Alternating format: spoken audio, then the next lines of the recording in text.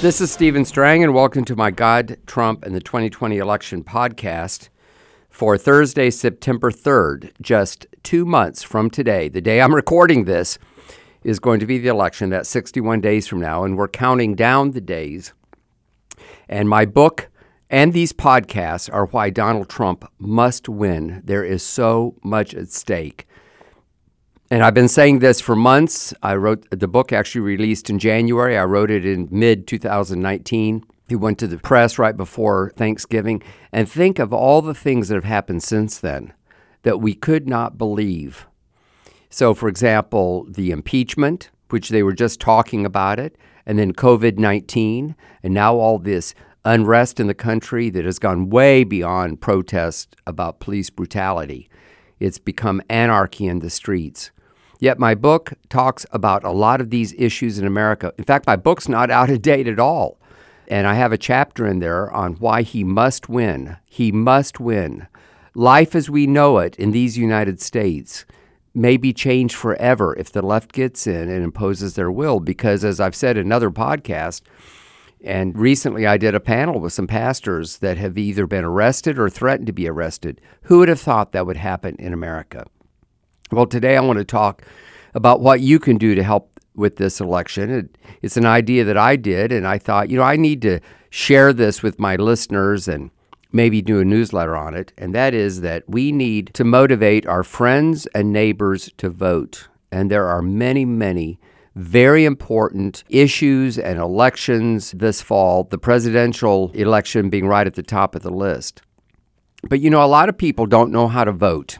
There are a lot of local elections that are not publicized that well. The politicians don't spend that much money. The news media, doesn't cover it around the clock like they do with the president or even the congressional and senatorial races. So what I do in my area, I live in Seminole County, Florida. For several years, I have made a list of who I endorse, and I do some research. I usually will talk to several of my friends who seem to know what's going on. I have one friend in particular, an attorney, who for a number of years, I used to call him up and say, hey, who are the judges that are voting? The judges in Florida actually run for election, which is nice because we can vote them out and have a couple of times. But, it's hard to know. There's some limits on what they can do to campaign. It's not partisan. So, even if you were to vote straight Democrat or Republican, that's a differentiation. There's also like the water management district. There's the party chairs. Now, some of these will happen in some of the primaries, but county commission, city commissioners, depending on where you live in the county, all of these elections, and a lot of people don't know how to vote. So this year, I started getting calls a week or so before the early voting started, and people said, when are you going to send out the list? So I got a sample ballot. I researched it. I also got some recommendations from my friend John Stemberger from the Florida Family Council. He lives down in Orlando, and he had kind of done the same thing. And I don't follow politics in Orlando as closely as I do here in Seminole County, of course. And so when I sent it out, I said, hey, this is how I'm going to vote. But also, a lot of people that are on my list live in Orange County. And I said, I have not researched this, but I have a lot of confidence in John Stemberger, so here's his list as well. Well, Election Day rolled around. I'm driving to the polls, and I had two pastors either call me or text me that morning and say, hey, where's your list of recommendations? We don't know who to vote for. So I didn't do it when I was driving, of course, but, I had it on my iPhone, and I just texted it to them, so they could see who I voted for. Of course, they have to make up their own decision. And I said to one of them later when I talked to him, I said, you need to do this for your church. I said, there are a lot of people in your church that don't know how to vote. They don't have the time. They don't know a lot of the people in the area. And, there's a lot of things. Some of it is the issues, but a lot of times it's just competency. A lot of times one candidate would be a whole lot more competent county commissioner, let's say, than somebody else. And you really don't know, or sometimes a county commissioner is kind of in the pocket of the developers, or they're in the pocket of the environmentalists or something like that. And you just don't know how to sort that out. A lot of pastors, though, are timid about doing that thing. There's this thing called the Johnson Amendment. I've talked about it many times.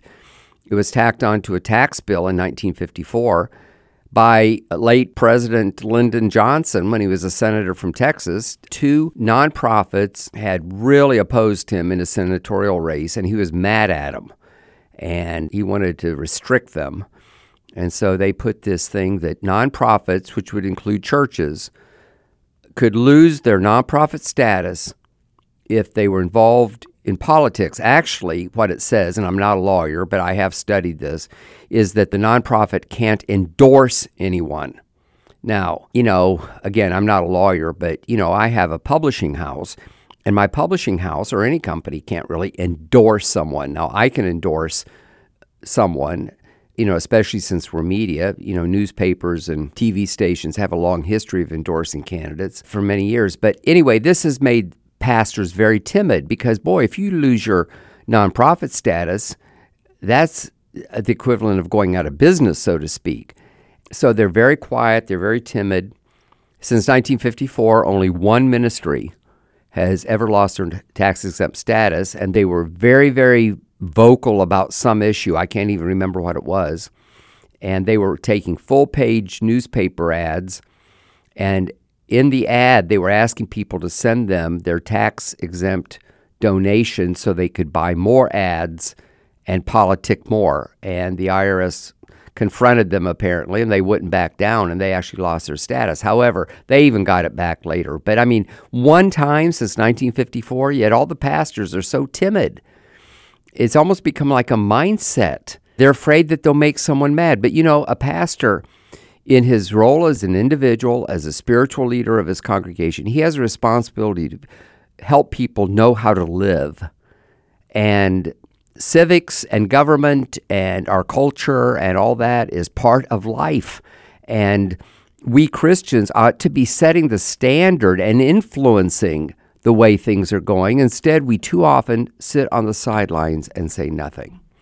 And we're seeing that right now with what's going on in America, with all this unrest in the streets, all this stuff about Black Lives Matter, the organization, which is pretty clear that they're a Marxist organization. They say so on their own website. And I've done other podcasts on this as well, and other people, of course, have opined about this. But there are a lot of pastors that just either they kind of encourage people for, quote, social justice, which is a nice sounding term. It's this term I've used, but it's kind of been co-opted by the left to be kind of a code word for progressive politics. And it's a pity that so many spiritual leaders have become so lukewarm, so passive, so part of the problem. And what we need are bold people, bold pastors to stand up, declare what's right, talk about, not about candidates necessarily or political parties, but talk about biblical principles. What does God say? To God, life is important. And so that should let you know how to vote for someone who's pro-abortion.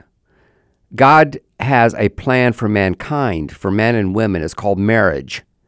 That should let you know with this radical LGBT agenda that has been crammed down our throats with one Supreme Court Justice, Anthony Kennedy. One was the swing between a 5-4 one way or a 5-4 the other way.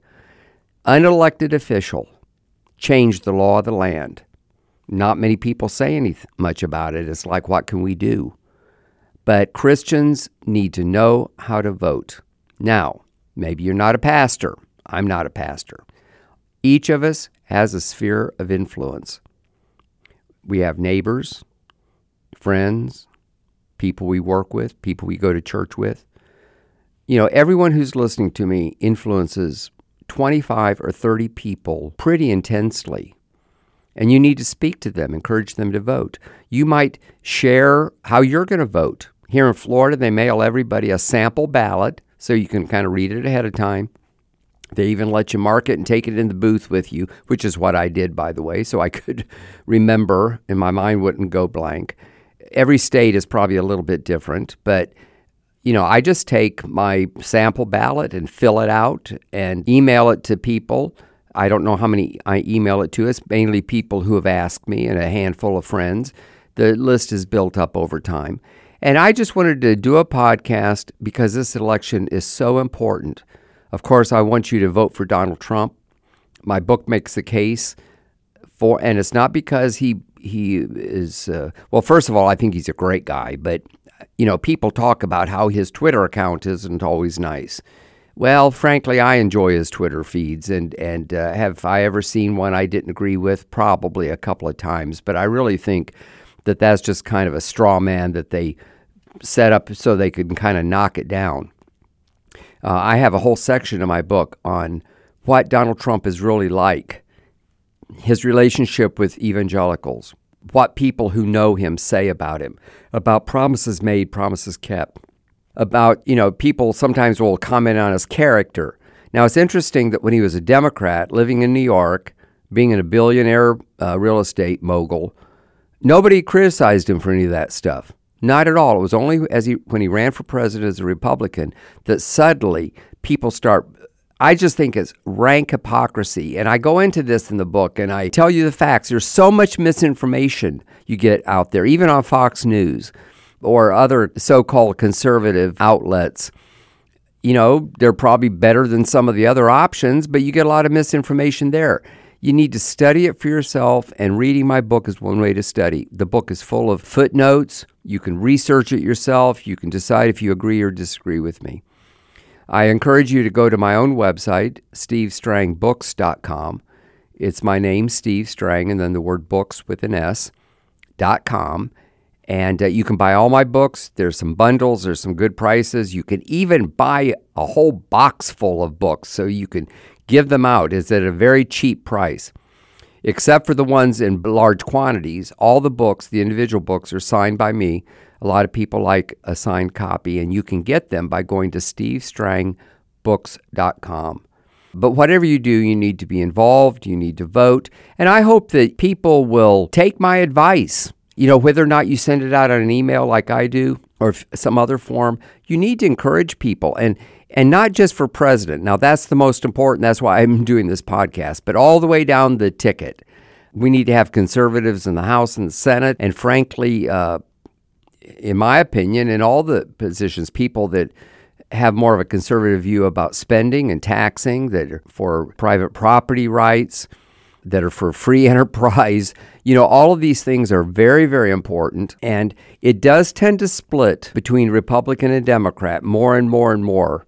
But it isn't really just about party politics. As I've said before, I was a Democrat for over 20 years until the Democratic Party went just so far left that I couldn't take it anymore. But, I'm for Donald Trump, not because he's a Republican, but because he's Donald Trump. If anything, he's kind of taken over the Republican Party and remade it in his own image, and good for him. Because the Republicans, would say one thing when they ran, and then they would do something entirely different. Well, that's the subject for another day, so I'll just leave it here. And thank you for listening to my podcast. I hope you share it with people. The numbers go up and up and up. I just started this podcast in January. It's already up to around 800,000 downloads. When you add in my Strang Report podcast, which I hope you'll listen to on the Charisma Podcast Network, I'm up well over 4 million downloads so much, and part of it is because people share it. Some of the podcasts just go crazy. The one I did with Diamond and Silk, for example, a week or so ago has just been off the charts, and a few others as well. But, people download it, they listen to it, and they drive to work, and they share it with friends. Thank you so much. Thank you for your interest. I hope you buy the book.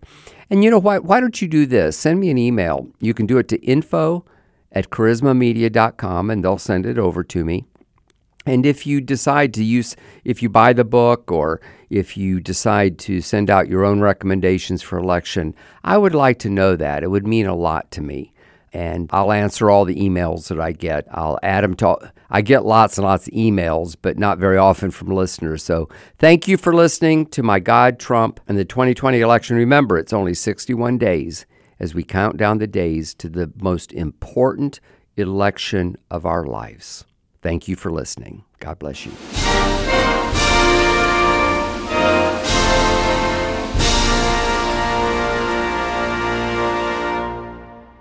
I'm back in the studio, and I wanted to say something about my books. Of course, this podcast was not about me or my books, but I like to tell my listeners on the Charisma Podcast Network to pick up a copy of God, Trump, and the 2020 election, as well as God, Trump, and COVID-19. The best way is to go to my own website called SteveStrangBooks.com, and books has an S on it, because all of my books, God and Donald Trump and Trump Aftershock, are there. There's different specials. You can get them in bundles. Also, if you want to buy a whole bunch of them, you get them real, real cheap. And all of the books, except for the ones in bundles, are signed by me, the author, and a lot of people like that. So go to SteveStrangBooks.com. That's SteveStrangBooks.com. Thank you for listening.